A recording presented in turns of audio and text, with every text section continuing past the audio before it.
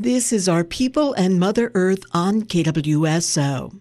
Longtime tribal attorney Howie Arnett sat down with KWSO in 2015 to tell us about the Treaty of 1855. It's interesting, I think, to think about the 1855 treaty as a kind of a continuum of American policy regarding Indian affairs from the very first days of the new republic after the Revolutionary War, and even before. All of the European countries that came to North America engaged in treaty making with the native tribes. France did it. Great Britain did it. Holland did it. Spain did it. They all did it. And they did it because they recognized that tribes were sovereign, independent political bodies. And they were just like, from a legal standpoint, the nation states of Europe. And the way the nation states of Europe deal with one another in international law is through treaties, international treaties, which are legally enforceable binding agreements between independent nations. And so when they first came to the European countries first came to North America and encountered tribes, they needed to secure the peace. The Europeans did. They needed to acquire land with the consent of the tribes they encountered. They needed political and military allies if the countries were in competition, as Britain and France were for 50 years. They were fighting in Europe and they were fighting in North America. Treaties was the vehicle, the legal vehicle they used. And so from the 1600s, even earlier, treaties between European countries and later after the Revolutionary War, the United States was the mechanism by which the European governments and the successor government of the American and Canadian governments too engaged in relations, political and legal relations with tribes. And the 1855 treaty with the what were called the Tribes of Middle Oregon of June 25th, 1855, that treaty was part of a policy that the federal government had announced in 1854, directing federal representatives in Oregon and Washington Territory to secure agreements with the tribes that they were dealing with and that existed in Oregon and Washington Territories, both in the west side of the Cascades in Washington and in Oregon, and in the east side of the Cascades, and even further east into what is now North Idaho and Montana. And Governor Stevens of Washington Territory and Joel Palmer, who was the superintendent of Indian Affairs for Oregon Territory, were the principal agents for the federal government. And so in late 1854 and on in through 1855, they just went around to tribes in western Washington, on the Washington coast, and made treaties with the Quinaults, the Quileutes on the Washington coast, the Makah at the northwest tip of Washington where Puget Sound, Straits of Juan de Fuca meet the ocean, along the northern end of the Olympic Peninsula in through Puget Sound, the Point Elliott Treaty, No Point Treaty, Makah Treaty, and Medicine Creek Treaty, and then went east of the mountains and made treaties with the tribes over there. And of importance to Warm Springs is the Treaty Council that took place in early June of 1855 at Walla Walla. It's called the Walla Walla Treaty Council. And over 3 or 4 days, Governor Stevens and Joel Palmer from Washington and Oregon territories negotiated and executed treaties with the Yakima, the Nez Perce, and the Umatilla Cayuse and Walla Walla Indians Confederation. And there were folks from the Middle Oregon tribes, from what were called the Walla Walla tribes, or Sahaptin, Ichiskeen, we call the language today, people from further down the river on the Oregon side that were at Walla Walla and witnessed what was going on. And 2 weeks later, Joel Palmer came down the Columbia, and at what is now the Dalles, arranged to have all of the tribes and bands on the Oregon side of the Columbia, downstream from the people he had just negotiated treaties with at Walla Walla, assembled them, and over 3 days negotiated and executed the treaty with the tribes of Middle Oregon on June 25th, 1855. And so the Warm Springs Treaty, we call it the Warm Springs Treaty today, was one of about a dozen Northwest treaties. There's only one other that's like it in Oregon. That's the Umatilla Treaty, also from the Walla Walla Treaty Council, with the Nez Perce Treaty, the Yakima Treaty, the treaties in western Washington. And even though the Warm Springs Treaty is similar, it's not identical to the other treaties. All of the treaties in the Pacific Northwest, from Puget Sound, Yakima, Nez Perce, Umatilla, and Warm Springs, are unique from a national standpoint in one particular respect, and that is the express reservation of off-reservation fishing rights and hunting rights, which most of the treaties throughout the rest of the country don't have. One exception is the Great Lakes. The tribes in Michigan, Wisconsin, and Minnesota, Chippewa, Ojibwe people, reserved in their treaties off-reservation rights to hunt and fish, harvest wild rice, and other traditional foods. But other than the Great Lakes area and the Pacific Northwest, dozens of other treaties around the country, the rest of them don't have that off-reservation expression of rights. And even some of the treaties in Western Oregon, they either were not ratified for those tribes, or if they were ratified by the United States Senate, which is what makes a treaty legally valid and enforceable, they did not express off-reservation rights. So that's one of the special features of the Warm Springs Treaty. And even though the language of the off-reservation of fishing and hunting rights and grazing and food gathering, berries and roots and so on, that's in the 1855 treaty, that language is similar in the Warm Springs Treaty to the other neighboring tribes like Umatilla, Nez Perce, and Yakima. It's not exactly the same.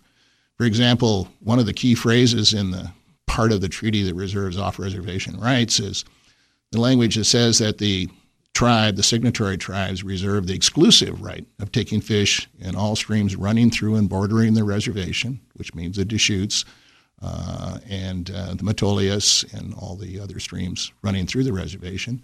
It goes on to say the tribal signatories to the treaty reserve the right, in common with citizens of the United States, to take fish at all usual and custom fishing places outside the reservation, wherever they may be located. And those could be in the ceded area, they could be beyond the ceded area, such as Willamette Falls or the Sandy River and so on. One of the key phrases in the part of the treaty that reserves off-reservation rights is the language that says that the signatory tribes reserve the exclusive right of taking fish in all streams running through and bordering the reservation, which means the Deschutes, and the Metolius and all the other streams running through the reservation. It goes on to say the tribal signatories to the treaty reserve the right, in common with citizens of the United States, to take fish at all usual and custom fishing places outside the reservation, wherever they may be located.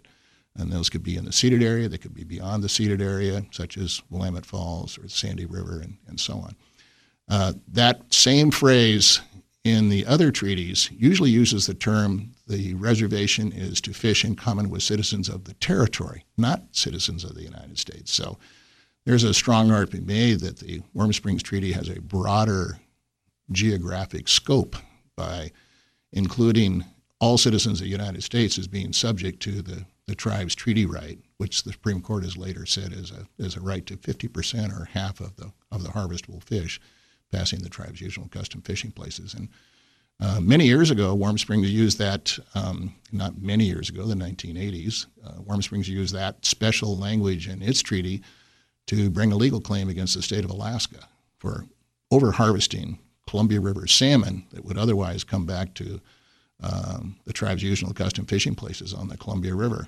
above Bonneville Dam and above the Dalles Dam and so on.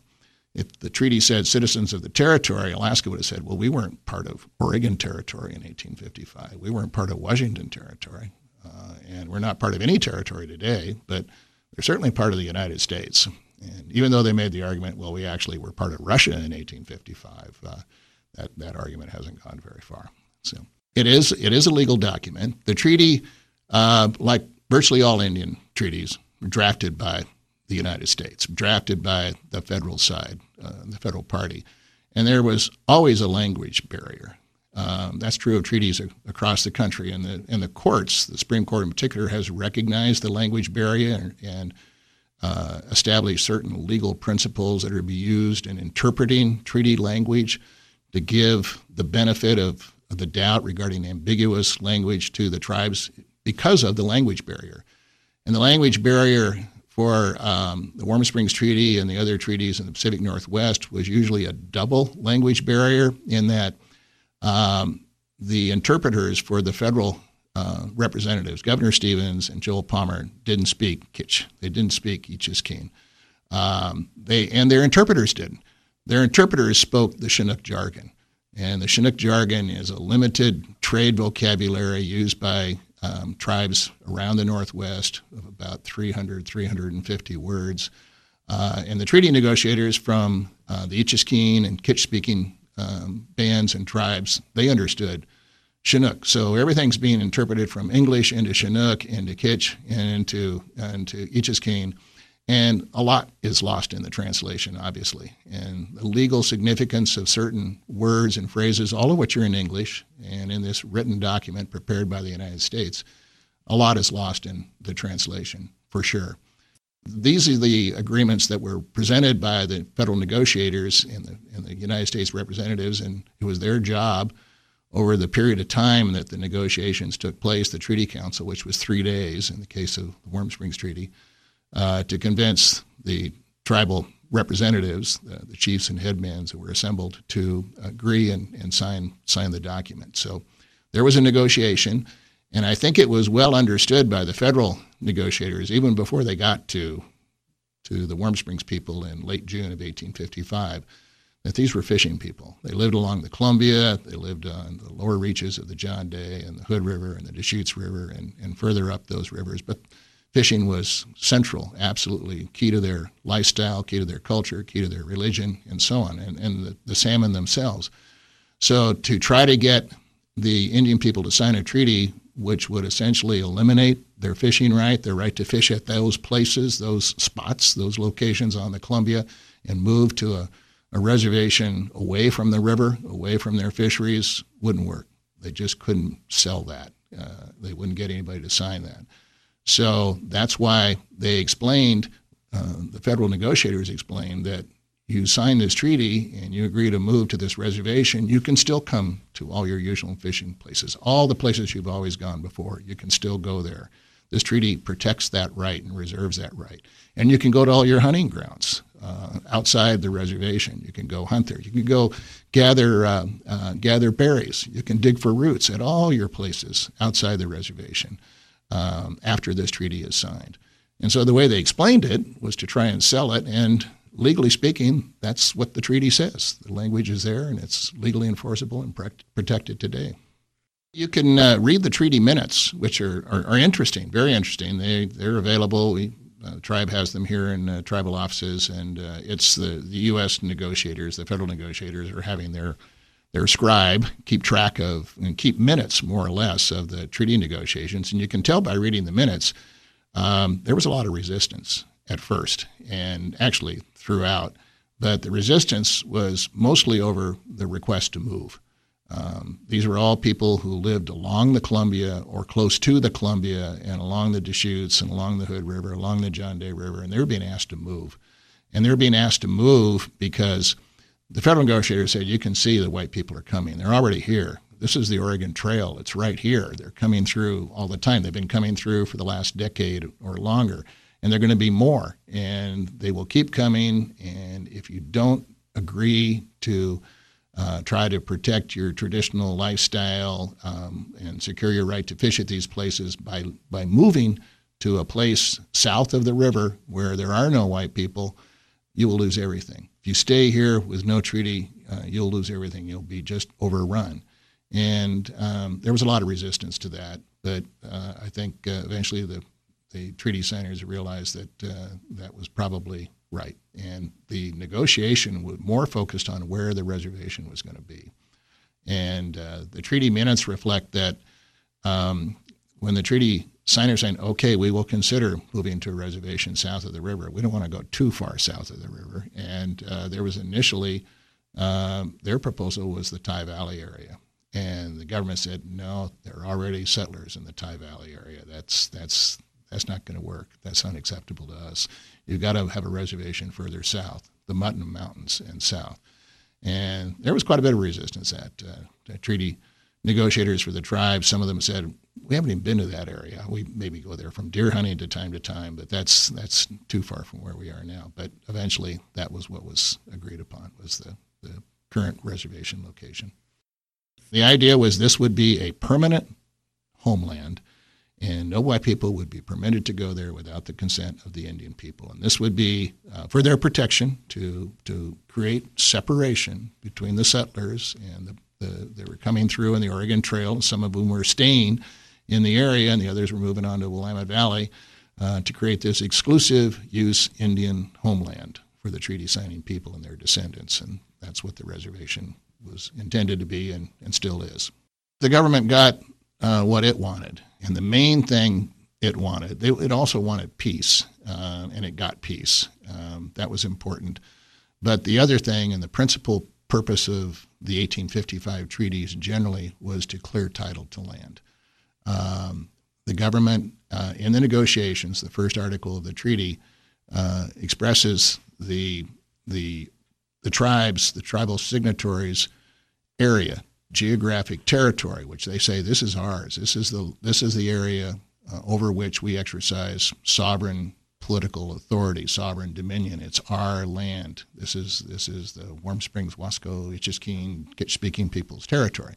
And they described it down the crest of the Cascades from the Columbia to the 44th parallel, south of Bend, east to the Blue Mountains, up the crest of the Blue Mountains to the headwaters of Willow Creek, down Willow Creek to the Columbia River, and then down the Columbia River back to the starting point, which is right about where it's called the Cascade Falls, right where the Dalles Dam is now. And that's about 10 million acres. And the purpose of the treaty, from the standpoint of the United States, was to secure that land, to get the owners of the land, the tribal members, the leaders of the tribes and bands, to relinquish their legal aboriginal title, it's called. And that is called ceding title. And that's why it's called the ceded area today. And once the title, the aboriginal title, was cleared away because the tribes had ceded their title to that area, then the government is free to issue patents to homesteaders without any fear that there's a cloud on the title of Indian land ownership. And that was the principal purpose from the government standpoint, and they got it. Ratification is the action by the United States Senate. It's in the United States Constitution. One of the powers of the United States Senate is to ratify treaties. And the treaty ratification process for an American Indian treaty, like the Treaty with the Tribes of Middle Oregon of June 25th, 1855, our treaty, is exactly the same as the ratification of an international treaty between the United States and a foreign power, like the NAFTA agreement of a decade ago between the United States, Mexico, and Canada on free trade is a treaty. And that had to go through the United States Senate and had to be ratified by 2/3 of the senators, which is a fairly high threshold to get 2/3 of them to agree on anything.